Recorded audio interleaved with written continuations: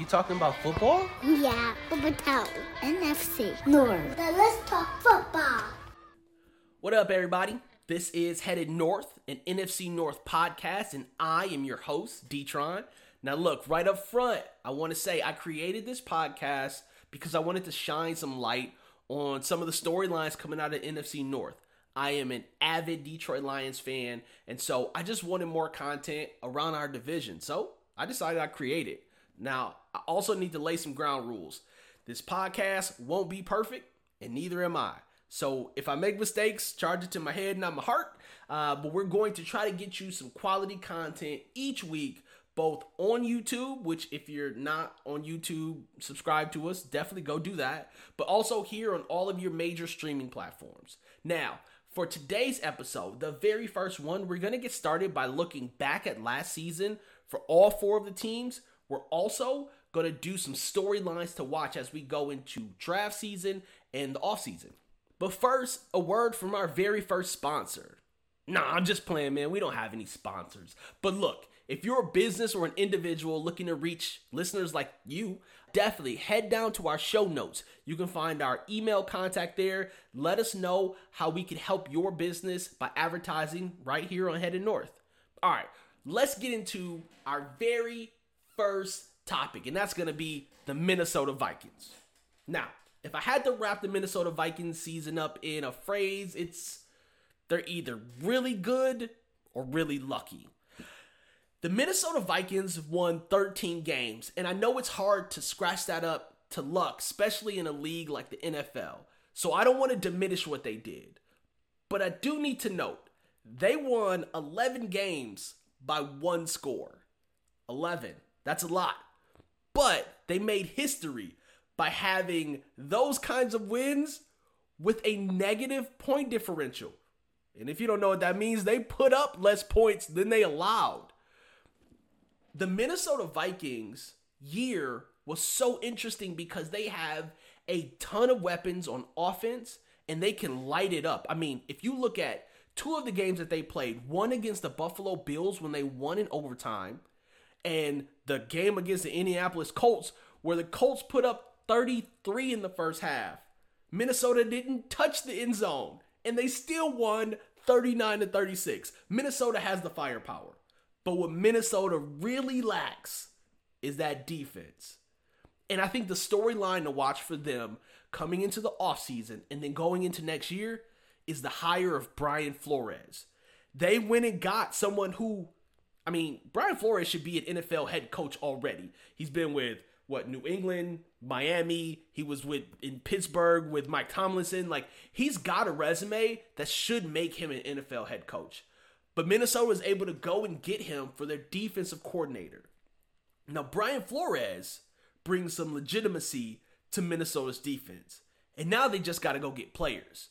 He's already been talking about there's some young guys on the team that he likes already. But I think watching the storyline around Brian Flores is going to be a major one in whether or not Minnesota can lend some credibility to their wins next year by bulking up that defense. Look, let me check my stats. So Minnesota gave up the third most points ahead of only Arizona and Chicago.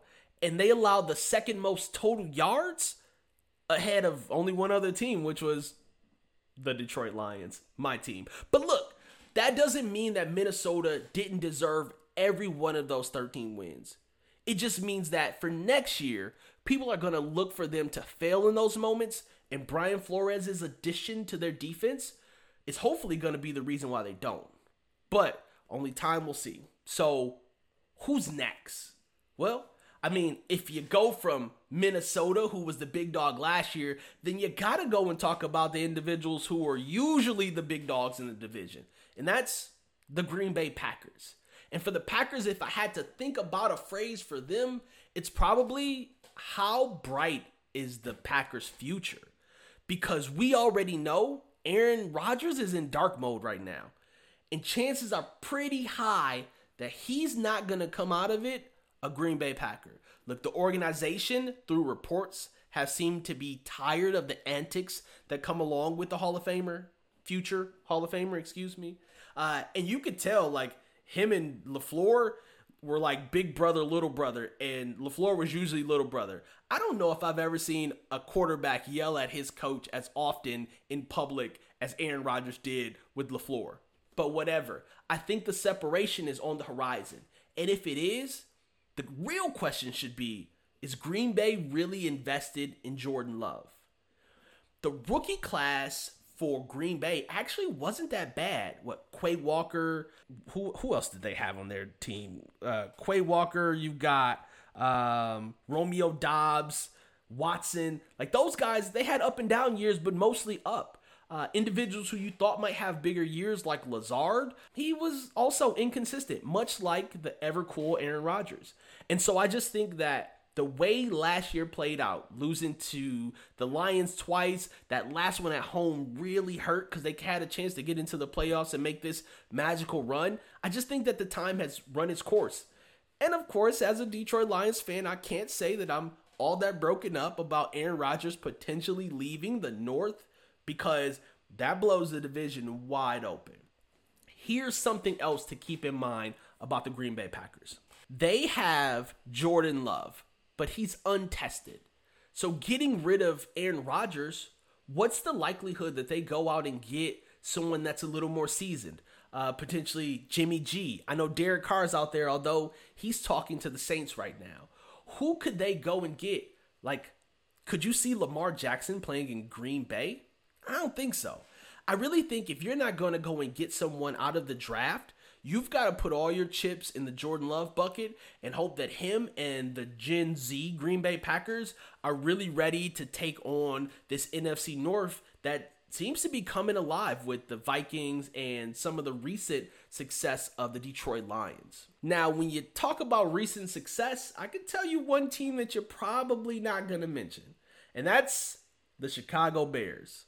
I am not a Chicago Bears hater. Actually, I think the Chicago Bears are a great organization, but the last few years have not been kind to them. So the question for the Chicago Bears really is, how invested are they in this field of dreams? Because they've fallen, they've gotten the number one pick, which means they could change the complete trajectory of their organization. But will they? Look, Chicago Bears has something super important that most people aren't aware of. They got cap space. The Chicago Bears have nearly $100 million in cap space. That's the most in the NFL, like by a wide margin. The only team close to them, like the Atlanta Falcons, and I think they're at like 50 or 60 million. So Chicago Bears have a really unique situation. They got a number one draft pick, and they got a ton of cap space, which means anything is open to them. They could go with Will Anderson Jr. They could parlay that first pick into several picks, or they could blow it all up and go and get Bryce Young and then use Justin Fields as like a bargaining chip or something. But I don't see that happening. Because if you go and get Bryce Young, you still got to build a line to put in front of him.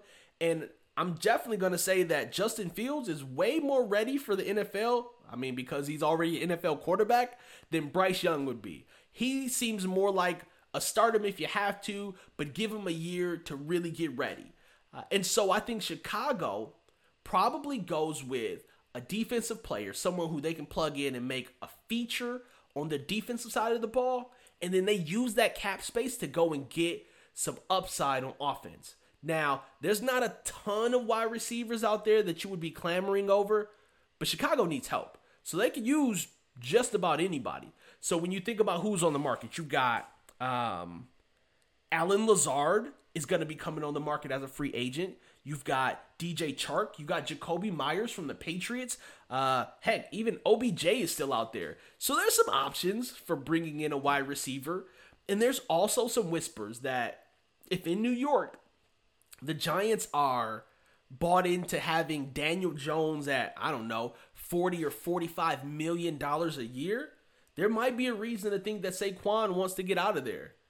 And if I'm the Chicago Bears, I'd go and pay for Saquon in a heartbeat, because that gives them someone else to focus on other than Justin Fields. And ideally, That's what the Chicago Bears need, is just somebody else to help out Justin Fields, because he ain't getting help anywhere else. The storyline for the Bears is certainly watch the draft picks, but watch free agency even closer. And the last team we're going to talk about, of course, my Detroit Lions. And my question for the Lions is, are we still doing this? Are we still headed up? Because it feels like it. Last season, let me pause and say, everything I tell you about the Detroit Lions, you have to take with a grain of salt, because I am a true fan. But I'm going to give you some facts that I feel like are important, and those I won't be biased on. So, we started 1-6. We, the Lions started 1-6. They finished 9-8. That's a fact. They lost 7 games by 10 points or less. And 3 of those games were by 3 points against the Seattle Seahawks, the Buffalo Bills, and the Philadelphia Eagles. All 3 were playoff teams.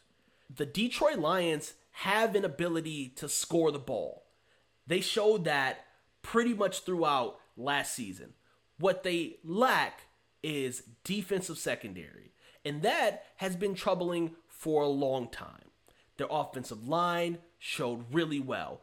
Skill players on the offense showed really well. Aiden Hutchinson, Kaminsky, those guys, Bugs up front, they showed really well. But the linebacker core, a little spotty, right? You got Malcolm Rodriguez who's coming on, but that linebacker core, there could be some interchanging pieces there.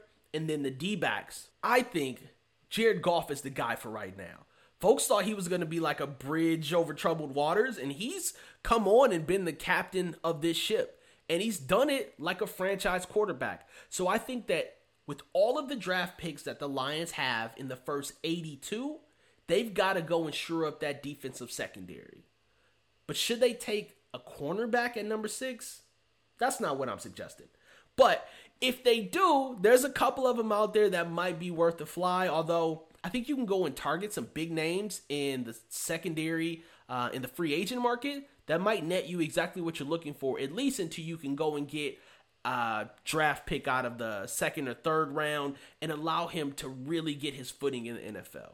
Because it's looking like Oruwariye and Okudah may not be in that secondary next year, because there was some rough performances last year, for sure. So I think the storyline for the Lions has got to be about their draft. Like I mentioned, they've got 5 picks in the first 82, which means they can get a lot of good equity out of their draft picks this year. And if I got to have faith, I'm going to put that faith in Brad Holmes and Dan Campbell. They've done a good job thus far with the picks that they've brought on, so I can't really suggest that they do anything except what their heart desires.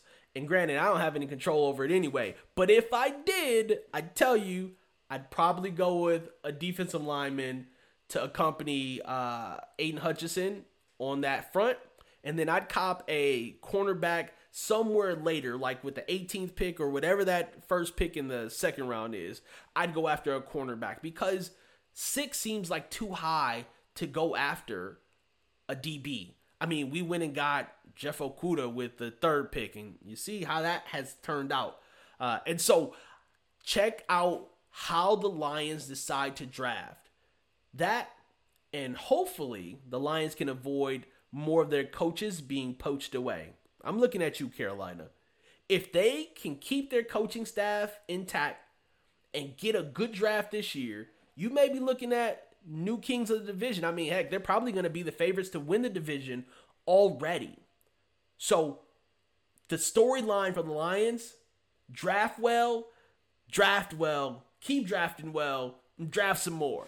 And we're going to keep building. They're going to keep building. I keep talking about them because they're my team. I feel a special place in my heart for them. So I can't avoid saying we. So those are our 4 teams. And look, I'd normally take you around the league and get you caught up on all the things that are happening in the NFL. But next week, I'll get you guys a recap of some of the stunning coaching moves, player moves, and some other potential off-season storylines for the rest of the NFL. But this week, I just wanted to recap some of the highlights from the NFC North's season last year and give you some storylines to pay attention to. So before we get out of here, I want to toss it back to our last sponsor before we wrap this thing up.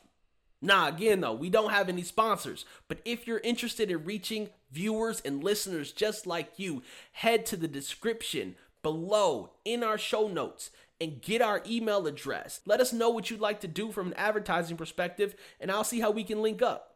I need you guys to do me a favor. The show is brand new. Again, this is episode 1. I need your feedback. Let me know if you love it, hate it. If you want to see more of it, you can reach us on Headed North Podcast on Instagram. You can get us at Headed North Pod on Twitter. These episodes are gonna be casual, so if you don't like casual conversation about the NFC North, probably not the podcast for you. But if you do, I need you to make sure your bags are packed, because every week leading up to the season, we are gonna be headed north. Till next time, guys, I'm D-Tron. Peace. You talking about football? Yeah, but NFC North. Let's talk football.